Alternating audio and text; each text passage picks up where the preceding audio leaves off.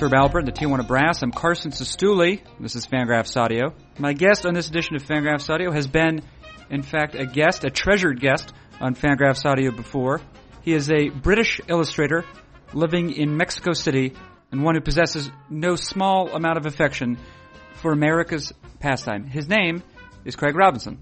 The flimsy pretense upon which I've invited Craig to join this edition of the podcast is a discussion of what has been called, and what at least I will continue to call for this episode, post-fandom. That is, more or less one's capacity to enjoy baseball in ways that do not necessarily include a specific team allegiance. As I say, though, that is the flimsy pretense upon which I've based this call. However, Craig, being an interesting person, has the capacity to make this episode much more than that. In what follows, we discuss his Mexican baseball fandom, the peculiarities of working from home, and then most frightening of prospects, that is the British teenager. All those things and a lot more than those things are addressed in this edition of Fangraphs Audio with Craig Robinson right now.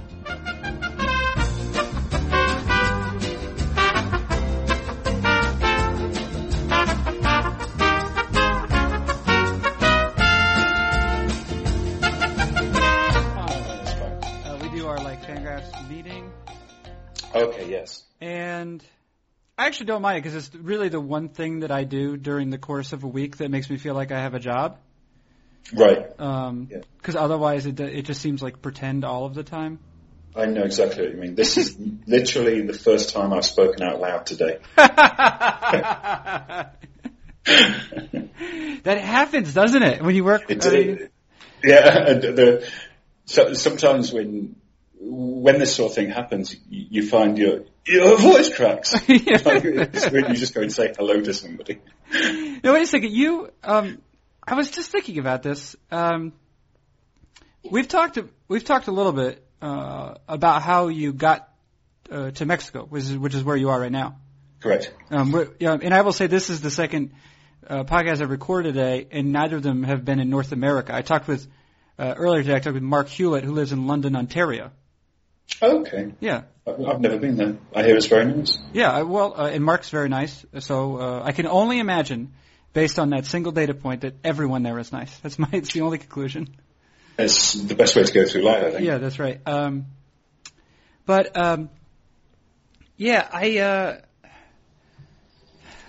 do. But I sort of know how you ended up there. But I think you work mostly freelance. Like you don't have an office there, right? Like you don't work for a place that has an office there. No, I work in my apartment. Yeah, and you design things. I do. Yeah. Yeah, and illustrate things mostly. Right, illustrate. In fact, that's the thing I should say. But is it you work in a freelance capacity? Yes, I do. Yeah. For various companies. And is there anything specifically keeping you in Mexico City, or anything you're allowed to divulge? Not really. Yeah. No. It's something I've been thinking about a lot recently. Whether to, I've been contemplating moving back to the UK. Okay, yeah. But that will be a decision that, as stupid as it may sound, baseball's existence plays a big role in that decision. Whether I want to be a nocturnal creature again, which I would be if I was in Europe. Yeah, it's very hard to watch baseball games from there sometimes. Yeah, and even though the majority of my baseball enjoyment comes from watching MLB TV and going to live games, a significant amount of it does come from the internet interaction, the Twitter and reading blog posts and stuff like that, and you feel like a part of it at the time, whereas if I was living back in Europe, everything would be delayed by 12 hours or so, like if I was rewatching games the next morning rather than staying up till 5 o'clock in the morning. It's, you might have something smart to say about this then, but for me, I found that while it's possible to do that certainly, and it's possible to derive some enjoyment from a game that you watch the next day, knowing as a fact that the conclusion has come and knowing that you're not really participating in it at the same time as everyone else necessarily, I think, sort of takes some of the pleasure out of it. Absolutely, yeah. I found some of the greater moments of the playoffs the last couple of seasons have been, watching the games with Twitter flying through, the whole time. People have got stuff to say, and there's very funny people and interesting people saying things, and that makes my enjoyment of watching those games so much greater.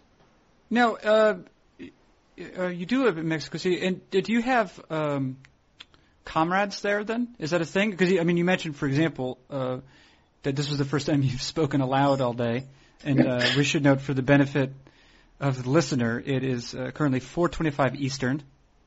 Yeah. And now, are you on Eastern time, or is that Central there? Central. Central, okay, right. So it's 3:25. We're on Mexico time. They don't have minute hands here. No, I guess right. Right. No, but I should say that 3:25 only slightly more acceptable. But do you have? Do you interact with humans? I have some friends. Yeah.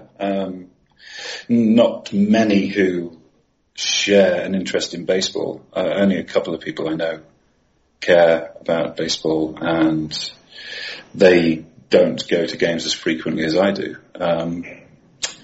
But mostly I think that's because I'm single. So yeah, well, there's yes, that has a role in it. Although it won't be much longer with that haircut. At least if it looks anything like it did it does in your Twitter avatar. Just fantastic.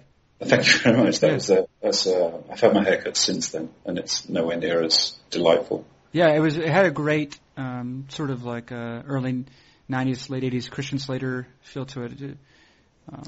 That's fine by me. Yeah, right. Now, and I asked, are you friends with expats or natives? Mostly natives. Yeah. Oh, okay. Oh, all right. Yeah, pretty much solely natives, actually. Yeah, indeed. So my wife wants. She's mentioned that maybe we should spend a year in France together. Mm-hmm. And one of the challenges, of course, is I speak French poorly, if at all. And that makes me nervous because, but I don't think that your Spanish is fantastic. Maybe serviceable though. I believe the French are less forgiving of these things than many other countries, though. Well, they're spiteful. Yeah, they're spiteful. Yeah. Well, don't worry, they're not listening. It's fine. You can say anything you want about them. I think they got beaten by Spain yesterday in the qualifier. In the World Baseball Classic qualifier. Oh, right, that's happening. Yeah. Yeah. Great Britain lost yesterday to Canada. They lost via the mercy rule. Oh my, not usually employed. Frequently not employed. Yeah, they were 10 runs behind in the 7th inning, so the game was stopped. Who's really at the core of that British baseball team? Who's really... there seems to be a bunch of people who happen to have British mothers or were born to American parents living in Britain, and anyone who has seen Downton Abbey. Yeah. This is that's a third category? Yes. Right. But it strikes me that the very best players, certainly if they were in the major leagues, would not be playing right now because unlike...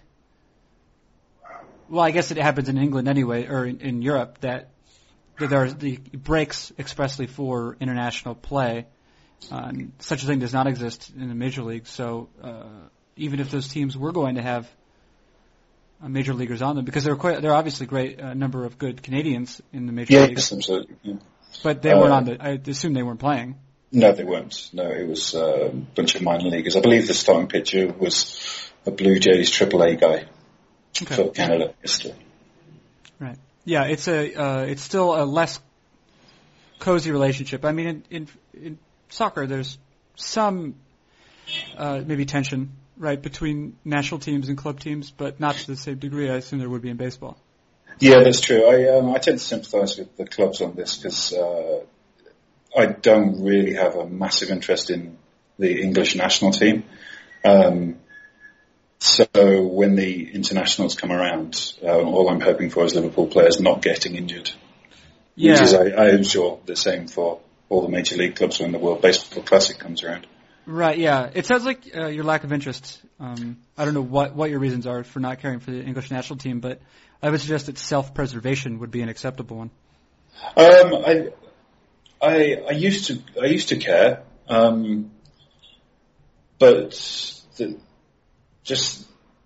there's so many talented players, and they play so boringly when they play together in an England shirt that it just becomes frustrating to watch. And every time, it's like every time I fall for it, and every time I'm disappointed. And the last couple of tournaments, I've not really cared as much. So. Now, it's free of it. One of the things we're going to talk about, and actually perhaps your interest in England ties into to some degree to the English national team, is it concerns the word post-fandom. Mm-hmm. Yes. I want to get to that momentarily to understand sort of what it is to what degree, I guess, team allegiance does or does not inform one's appreciation of the game. And another thing that might tie into that, and that I'm interested in because you've already invoked it, is going to see games in Mexico, and in particular, I think it's Diablos Rojos. Correct. Yeah. Yeah. So I know that. I mean, I get kind of excited every time you tweet out, because I think you do this sometimes, is to tweet out images from the stadium. Yeah, sometimes, and from their abysmal Facebook page as well. Right, and that's exciting for me because it's sort of like it's sort of the same excitement I would get when I would watch, especially Italian league games. It's sort of like a weird form of tourism, sporting tourism, virtual tourism, because I get to pretend that I'm in Mexico City for a moment and get to enjoy it that way. But what is that experience been like for you? I mean, how long have you been going to those games? Ever since I arrived. I mean, I arrived about 2 years ago, and so the 2011 season was my first season following it. So 2 seasons worth now. It's different in a lot of noticeable ways to begin with. Firstly, the price is, minuscule, like $5 will get you a seat right behind home plate. And the beer is regular price, the sort of price you pay in a normal pub. And there's more of a soccer kind of environment, in that there's lots of singing and chanting and banging of drums, than you get in the Major League Baseball. Obviously the quality of the game isn't as high, but, that can lead to enjoyable games with like 50 hits and stuff. Yeah, right. Yeah, it would all. Yeah, and I'm right. So minor league ball in the States is there's obviously by definition the quality is not as good, but it does offer, I think, some of those pleasures that you suggest, and those are all nice. I guess I don't know if it's because I'm a silly American or because it's objectively more entertaining, but the soccer-like atmosphere does appeal to me. Yeah, sometimes it can be incredibly dull in Mexico City because there's baseball is way down on the list of popular live sports events. It's 3 top league soccer teams here, so most people care about that. And there's lucha libre, which a lot of people do seem to like. That's wrestling, yeah? Correct. Like a specific sort of wrestling. Yes, the masks and sometimes midgets. But you go to other cities, like I've been to a couple of other places, Puebla, which is about an hour and a half away from here, and in Oaxaca, where baseball is a lot more popular. And, the stadiums there seem to be fairly decently attended. And part of it is because the Diablos Rojos play in a stadium that holds about 30,000 people, but there's rarely more than 3,000 or 4,000 there. So atmosphere tends to be a bit, what's the word? Well, just sort of a deflated feeling, perhaps. Yeah, deflated, that'll do. Yeah. I'm a wordsmith, so that's kind of my job. Yeah, but it seems like something that a person could enjoy anyway. So you just go, you sit there, watch the game, and you have a good time. Yeah, just trundle along and buy a ticket within 5 minutes of the start of the game, sit down, have a chat with the beer guy, Cuban guy with 4 fingers on one hand, one of which apparently was shot off. Yeah, the one that's missing, one assumes. Yeah. Yeah. And all the vendors call me Güero, because I obviously have paler skin than most people in the stadium and fairer hair. And what's the word, sorry? Güero, like blondie. Oh, right. So you're known. So you're... Yeah, essentially, I think it's just like, oh, there's that English guy sitting on his own drinking beer again. Yeah. And so long as Baseball Reference isn't lying to me, it appears as though this season you've been able to enjoy the likes of Eliezer Alfonso. Correct. Alex Cintron. Yeah, he wasn't around very long. He came in mid-season and didn't stay around very long. I'm not sure why.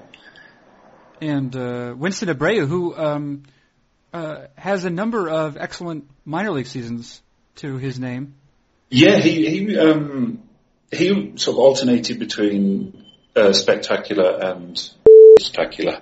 Right. Yeah, sometimes he was just great, but my favourite player though is Leonardo Eras, who is now in the Orioles system. Yeah, tell us about him. Tell me more. He was a centre fielder.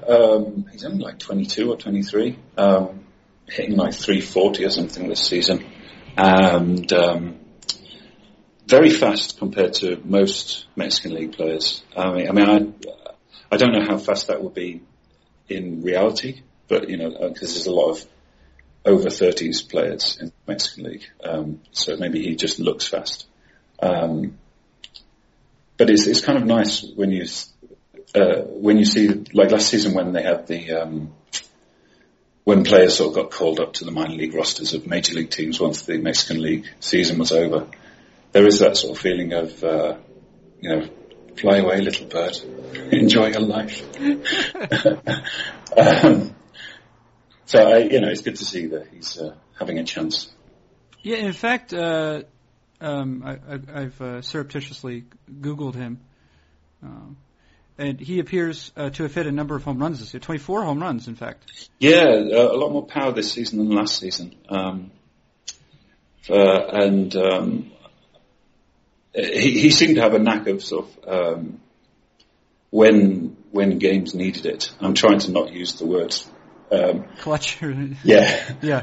When games needed it, he was often there. So you're just going to imply clutch? Is that's? I am going to imply it. Yeah. Yeah, that's your big strategy today. This is Fangraphs after all. Yeah. Do you have a sense of? And this will probably be part of this kind of question of fandom, but do you have a sense, do you think, because of the nature of the team and maybe the league, the team relative to some of the other sports in the area, and then with a player like Eras, like a sense of ownership that you might not be able to derive from, a bigger level, a bigger stadium, but you sense that you're more sort of intimately a part of this than you might be elsewise? Yeah, I think I've got more joy out of his playing well than any Yankee player playing well, because especially just because he's so young as well. And I'm sure Angels fans probably get the same feeling about Mike Trout, and Nationals fans get the same feeling about Bryce Harper. When you're there to see a young player blossom, it's a very enjoyable thing to watch. Right, because there's a sort of sense, there's this blossoming, but at a certain point, and this was probably already the case with Trout, for example, at a certain point, the player doesn't belong to the team anymore, or to you as a fan of that team. It kind of belongs to the league or to a national audience. Yeah, to a certain extent, yeah. I mean, my first season following baseball was also Robinson Cano's first season. So in a certain way, I have that with him. You know, like I've enjoyed him right from the start of his career, and it is. He's acutely aware of it. We can imagine. Yeah, I'm sure he is. Well, we share a name, so he's obviously aware. Which name? Robinson. Oh, that's right. Yeah, that's right. Craig. Oh, it's seriously Craig Robinson Cano. Right. Yeah. If you were to sire a son and then name him, I don't know, Robinson, I guess. Yeah, it would be called Robinson. Robinson. Yeah, that would be strange too. Well, don't do that, perhaps. There's a Manchester United player, a thoroughly hideous person called Gary Neville, and his father is called Neville. What is your objection to Gary Neville? Did he do something horrible? He's vocally hates the team that I support, so it is reciprocated. Oh right, no, I see. Yeah, that's a good sort of hatred, I guess. Oh my! Oh, Carlisle. It's Mexico City people. Yeah, Carlisle's very popular here. I've never been in a city where they're as popular. So you emailed me. Sorry, you emailed me recently to suggest that maybe you'd been having some. So I guess sort of some further developments along the line of because you as a British person who's enjoying baseball and also happens to live in Mexico, you sort of represent an interesting case study so far as fandom is concerned, and which is a topic that I know I care about. I hope at least one listener does. But maybe there's an evolution in the way that you're approaching the game. Yeah, I think it's because I think everything that has happened to me, sort of career-wise and as just a regular fan of baseball, is all tied to the fact that I came to the sport later in life. And it also means that I've not grown up fully entrenched as a fan of one team the way I picked a team. But since the age of 7 years old, I've been a Liverpool fan, so that is something that has just gone through every stage of my life. Whereas being a Yankees fan has not. It's just something that I've adopted almost as sort of just a rooting interest to sort of help my early days of baseball enjoyment go along. You pick one team, you get to know one team's players. Right, and I think that that was because perhaps that was at least the first or among the first games you attended. It was. Yeah, the very first one was a Yankees game. Yeah. So of course it would make sense that would happen. Correct. And while I still very much enjoy and worked up isn't the right word. I'm involved in the games. I've enjoyed the sweep of Toronto greatly, but I'm finding that the forthcoming playoffs are just it's a moment. It's gone almost like I don't want them to happen. I'd rather the season just ended in 2 weeks, and then we don't have to be forced through this sort of manufactured excitement. I guess it would be hard for you to know, but to what degree do you think that any distaste you have for the playoffs is informed by the fact that, as you know, the sport that you began following, soccer, at least not the version that exists most places, doesn't have a playoff at all. I mean, it has no playoffs. Yeah, I think that is a very big part of it. I have grown up used to, the best team over the course of a 42 or 38 game season is the champion. It just seems the right thing to do. I mean, I'm fully aware that professional sports would not exist were it not for viewers and a championship game at the end of that increases viewers, and I'm no way naive about that.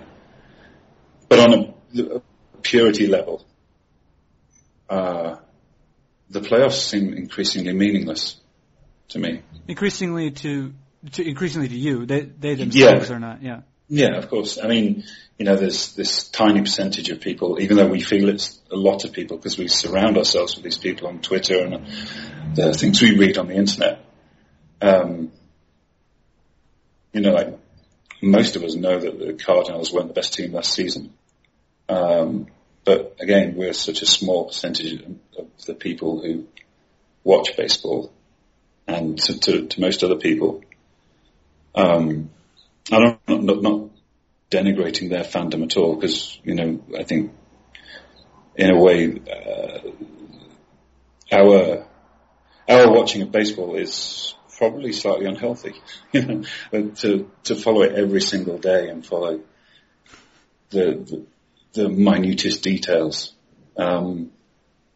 seems somewhat ridiculous in a way, but at the same time, that's also the thing I like about it, the everydayness of it, the fact that you don't have to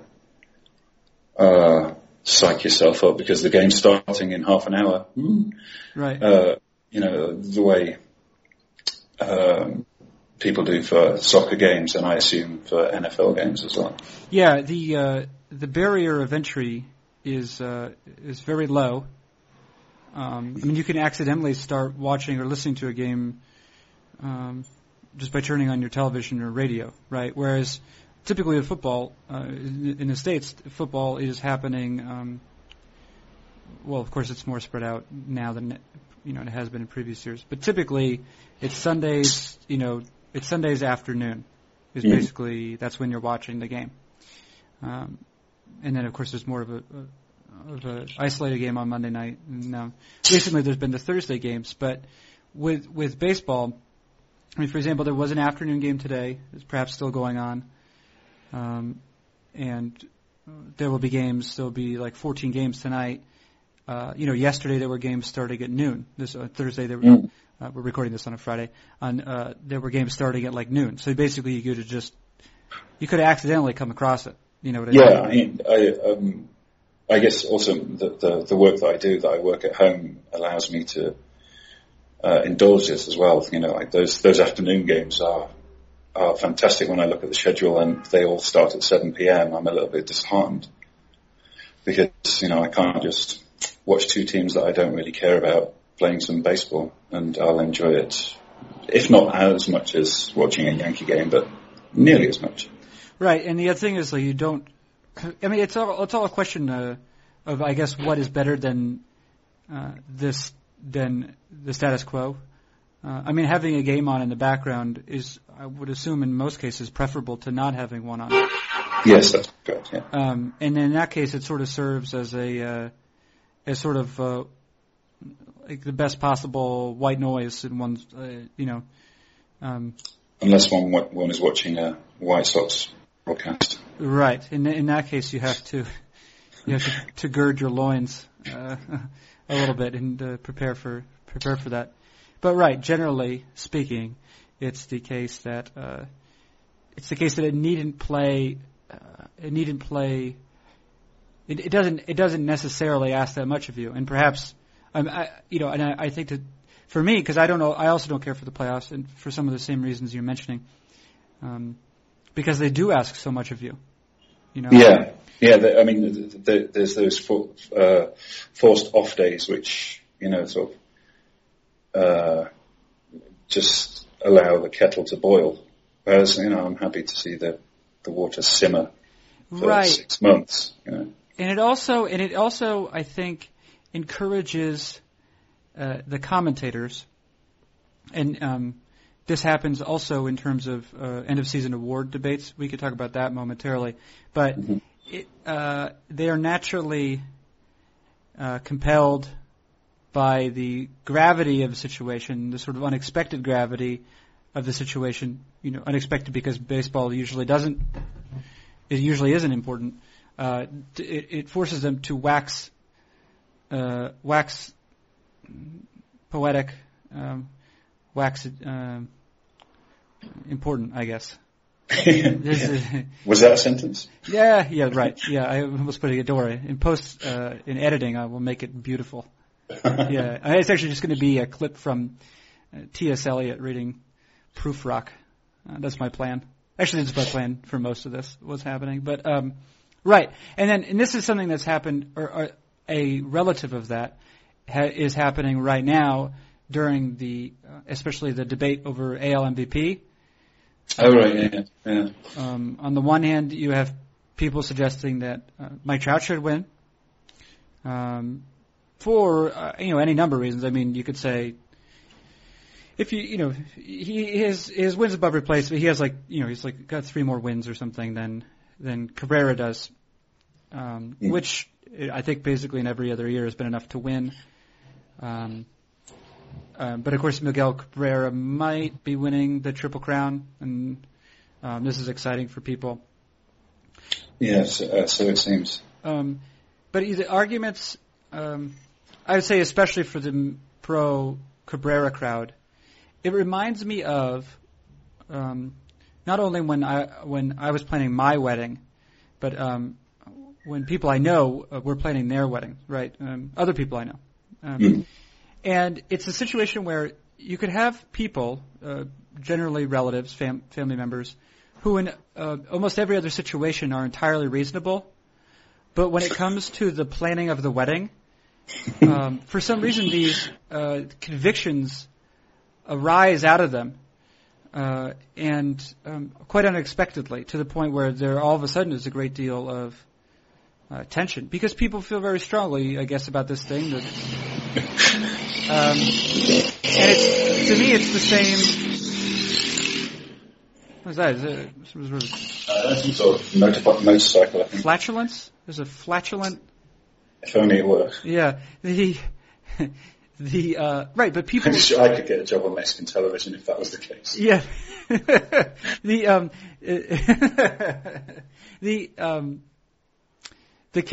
This instance where people begin to have these everyone has an opinion, a strong opinion. Mm-hmm. Yeah. And I also, for better or worse, don't care for strong opinions. I don't know if that's good or bad, but I don't care for them because they always seem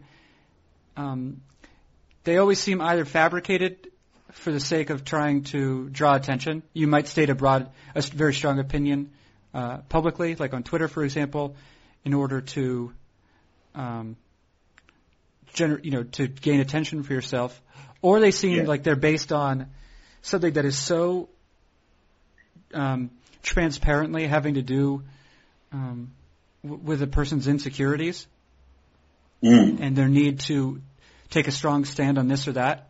They just reveal the weakness of the human spirit. So in either case, it's unpleasant to me. I can understand that. Yeah, that wasn't a question, but can you? How about you answer it like it was one? Yes, Carson, I agree. Well, do you have strong opinions about something like the AL MVP? Not really. It seems obvious that Mike Trout has been the best player in the American League to me, and he's been incredibly enjoyable to watch. I haven't watched as many Tigers games as I've watched Mike Trout moments. So, awards, I don't care. I really don't care about who wins those things at all. Right. So what is your, when you are enjoying the game the most, in what fashion is it typically?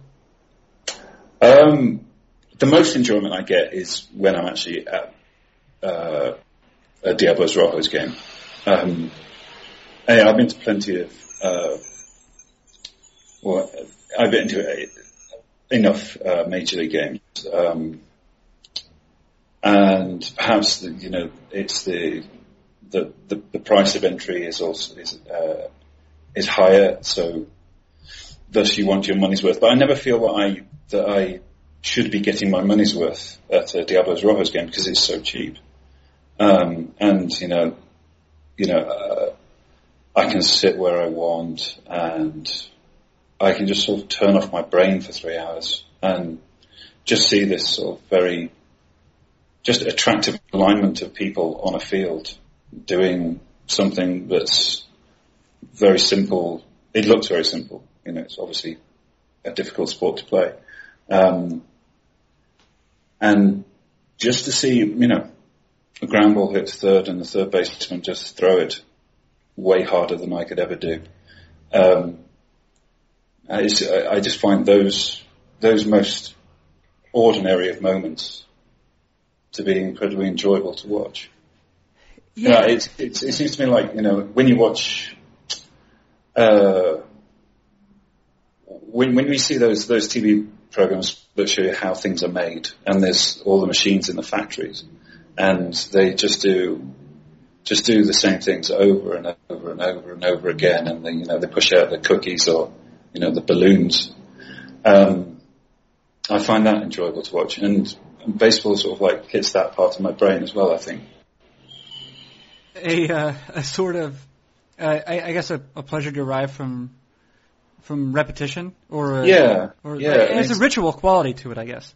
Yeah, and there's also enjoyment in the punctuation of the ritual as well, with like a strikeout or a home run or a spectacular catch of some sort. They are heightened by the ritual. There's probably musical notation that would make sense. Apogee, is that a thing? Crescendo? No, are you looking at crescendos? Crescendi? Maybe crescendi. I often thought, I would say to when I would think to myself, what's a perfect day? Because if I may say so, I think the day is too long. I think days are too long. Oh, really? Yeah, I have a real problem with it. How many hours should be locked off? Well, I mean, there's the sleeping hours, and that could be more for me. But in my ideal world, I think there's the waking up. There's the sort of morning. I think most reasonable people have a morning ritual of some description.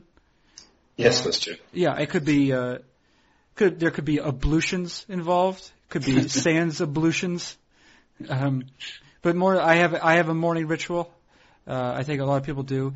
Immediately following the morning ritual, there's lunch and a beer, and then as soon as you're done with that, maybe some sort of entertainment. But then I think a baseball game starts, and then you go to bed after that. So it's really like an 8-hour day.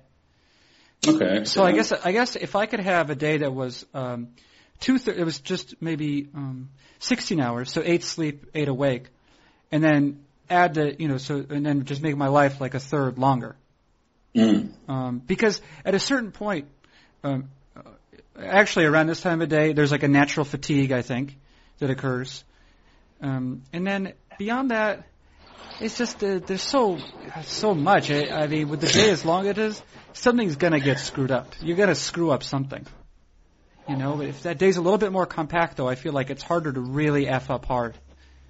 I wonder if this is something to do with working at home, though. I mean, I can understand that. Like, I do have my morning ritual as well. And when I go to bed at night, I put the little French press out on the side and the bag of coffee next to it, and I fill the kettle with water ready for the next morning because I'm already looking forward to that morning cup of coffee. But when you work at home, there is infinite ways to waste time. And I feel like today I've done very, very little work. I've done very little that I could recount to people as activities. Well, how much actual work do you think you do during the day? If you were, not to say that you would be able to do it, but if you for example, were in an office setting where the opportunities for screwing off were more limited, how many hours would it be? I imagine I do probably about between half and 2/3 of the amount of work I would do if I was working in an office. There's moments where I just sit and stare out the window because I have a balcony and I feed the birds sunflower seeds. So. What sort of birds do you have there? I think they're called house finches. Oh, okay. They're very pretty little red things, red and brown. And I can happily just sit there and watch them twittering away for half an hour, which is obviously something that would not be allowed in an office. No, you shouldn't do that. Right. Unless you were in charge. This is true. Right. Or you were a ornithologist by trade. I guess that's true. But then you would at that point get in trouble when you were illustrating the rest of the time. There you go. It'd be frowned upon. And also, I'm pretty sure, I don't know because I'm not one, but I'm pretty sure being an ornithologist is not mostly just feeding birds out on your porch. This is probably true. What is the earliest acceptable time of day for you to begin drinking a beer?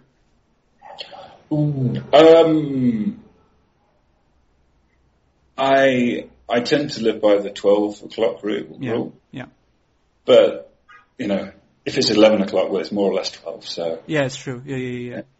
Yeah. I'd say 11 o'clock is definitely about the earliest. I would say that, I don't know if you noticed this, but working from home, one is more prone. I will have a beer with lunch every day. Right. And that opens the door to the rest of the day. I mean, there's no stopping, and there's nothing to stop me. Like I've worked, in an office before. I've worked at a college, and in both cases, it's frowned. Drinking in one's office is frowned upon. It would seem to be the case, yeah. Yes. I enjoy when if I go out to just do something, groceries or whatever, and I'm passing a sort of fairly empty bar that has a soccer game on the television. Yeah. Those beers are very enjoyable. Oh, yes. You're stealing time there. You're stealing an enjoyable moment from yourself. Yeah, right. It's really a pronouncement of freedom. Yeah. Is what it is. I mean, forget Braveheart, right? Forget Braveheart. As an Englishman, I always try to forget Braveheart. Yeah, smart. But, he's being eviscerated, I'm sure by one of your ancestors. Yeah. Yelling freedom at the top of his lungs. A better way to do that, in a way that is much less detrimental to one's health, is to drink a beer in the afternoon. It's like yelling freedom. Interestingly enough, there's a sports bar in Mexico City called Freedom. Well, there it is. Yeah. Wait, is it actually called Freedom? Yeah, there's a chain of them. There's about 4 or 5 of them, I think. Oh, okay. And it's not called like Liberdad, though? No, it's actually called Freedom in the English language. Could an English only speaker get along, or mostly? I mean, I guess you've said that you're mostly English speaking. I'm mostly English, yeah. Yeah. I'm entirely English by birth. No, you are. Yes, you're entirely from tip to toe. Yes. Essentially, look like. I've seen your. Like I said your picture. You. It's hard to tell you apart from Lord Alfred Tennyson most times, or Alfred Lord Tennyson. Either one of them. We're from the same county, so there you go. Well, there it is. Yeah. Are you? What are your chances of being the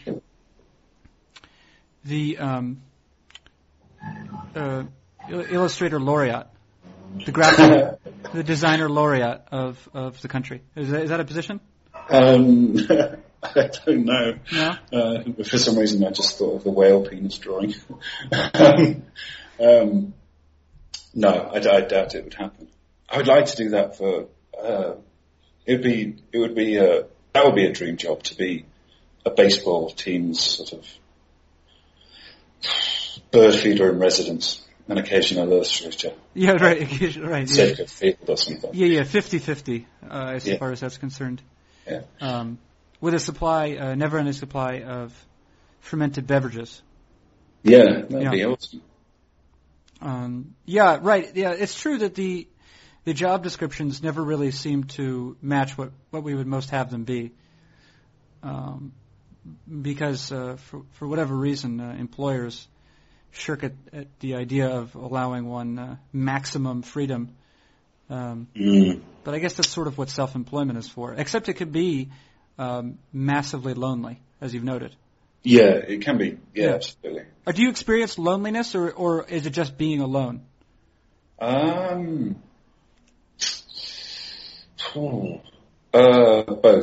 I mean, being alone is it's not something I think about, but it's a reality of every day. But yeah, there are times when you feel lonely as well. Well, when you feel lonely. Yeah. Yeah. I mean, what person are you using here? When one feels lonely? When you feel lonely? In both cases, when I feel lonely and when one feels lonely. Yeah. You have to make more effort in a way to provide yourself with a social life, because there's automatically that excuse me, that area of social life that doesn't exist, which is work colleagues. Right. Which is a sort of thing that, I mean, my experiences are not hugely, they don't exist hugely in that, but yeah, that's a sort of person. It's at least you're aware that other people are there. Yeah. Yeah. And, there's, and in a way, rightly so, because as we talked, like our days aren't the busiest in the world, and they're not the most stressful. I've forgotten what I was going to say. It wasn't important. Loneliness versus being alone. That's the topic. Yeah. There's no one to bitch and moan to about your job, because you do start bitching and moaning. I've got to do this drawing today. Yeah. The person who works in an office goes, "Boo, f***ing who? You've got to do a drawing. Tough life." I don't know if that's acceptable workplace language. This is true. Yeah. You should. You may not be suited for work like that. I've often wondered that as well. I've not worked in an office now since 2003. Oh my! To 9 years. If I was required to go back, good God, that could be tough. So if you went back to England, then where would you live in London? Is that the only place for a self-respecting Britisher to live? No, I think top location would be Brighton, which has the benefits of London without being London. Well, in fact, I've been to Brighton. Hmm. I've actually been to a Brighton and Hove Albion match. Have you? I have. How was that? Loud. Loud. Loud and full of expletives. That sounds like a soccer match, yeah. Yeah, I was also hit by some British ruffians. I was actually literally hit by some British ruffians. So my wife and I were on a street in Brighton, and walking down the street, and I'm totally imagining you with a nosegay right now. Wait, I gotta look up what a nosegay is. What is a nosegay? It's like a little posy to stop yourself smelling the ruffians. Oh, that's funny. Yeah, that's not something we have. No, but there were not. Yes, it's something you could adopt on the streets of Madison. Yeah, British ruffians walking the other direction on Brighton, and one of them had a big stick, and as we're walking by, he just cracked me in the back with it. Yeah, and what do you do at that point? There's no reasonable reaction, because either it's entirely emasculating, or it's unreasonably aggressive. Because to get mad at a group of like 14 or 15-year-olds who are doing that looks insane. Well, 14 or 15-year-old English children are absolutely terrifying. Oh yeah, I mean, yes, yeah. I didn't know what to do at that point. So maybe you sort of make a comment, offhanded comment, to show that you have not been entirely emasculated, but also to demonstrate to your wife or then girlfriend that you have no plans on getting involved with in fisticuffs with a group of young Britishers. Yeah, that was strange. But other than that, I enjoyed Brighton very much. Yes, it's a beautiful place with lots of nice people. Yeah, and what a place to get a pie. Oh, man. I think that's the whole country in general. Yeah, well, perhaps it is. But they seem to have on one of the sort of high streets there, because they have that sort of like, I don't know if it's like the medieval area, but it's sort of... the lanes, yeah. The lanes, yeah. Small streets, yeah. Yeah, right. And there were like 2 pie shops across the street. I was salivating. Yeah, British are good at pies. We have a reputation for our cuisine not being the best in the world, but we're good at some things, and pies is pretty much at the top of the list. Well, I would say quite to the contrary. I enjoy most British cuisine. Puddings of any sort. Pudding's good, yeah. Blood or not. Yeah. I've enjoyed. I've had a banger and a mash in my day. Have you had toad in the hole? Oh, does this involve like a gravy or no? What It's is like what do you call it? Yorkshire pudding. Yeah. It's like I guess it's like you put sort of like this batter mixture in the oven, and it rises, so it's sort of crispy and a bit fluffy in the middle. It's a savoury thing. But if you embed sausages in there, it's called toad in the hole. So it's just batter with sausages, really? Yes. Yeah. That sounds good. And so yeah, it's delicious. Yeah. How's the toad in the hole in Mexico City? I've never had it here. I'm planning to visit maybe tomorrow. Actually, there's a town that's about an hour or so away, maybe 2 hours, called Real del Monte, and apparently there was lots of Cornish miners came over back in the day, and so Cornish pasties are still very popular there, and there's lots of British flags around the town, and I believe it's one of the Pueblos Magicos. Like Mexico has this assignment for particularly pretty towns. They're called magic towns, basically. So I've been thinking about going there just to have a Cornish pasty. How would you get to that magic town? I would take a taxi to the bus station and then take a bus to Pachuca, which is the nearest big town, and then a local bus. Oh, yeah. Localer? Did you use the comparative form of local? Yes. Yeah, one of the few people to do that. Try my best. That sounds quite nice then. Yeah, I'm looking forward to that. And do you think that you would be able to find a toad in the hole? I doubt it. I've not seen any. Everything that I've seen about that town just seems to mention the Cornish pasties. So right. It seems to be their big thing. I've been learning a little bit about the Cornish because I've been watching the, now long over, but previously broadcast HBO series Deadwood. Right, okay. And there is, which is very fun to watch, but additionally there are Cornish people in it because, as you mentioned, they did a lot of mining, I guess. Yes, tin mining. Tin, okay, yeah. And what is it? What does this mean to be Cornish generally? It means you live at the sticky out bit, the bottom west of England. Yeah, yeah. Also, Craig Robbins, professional geographer. It's true. Yeah. I did write this, but I did get a D in my geography A-level school. It's a very beautiful part of the country. My family and I went on holiday there a lot when I was a child.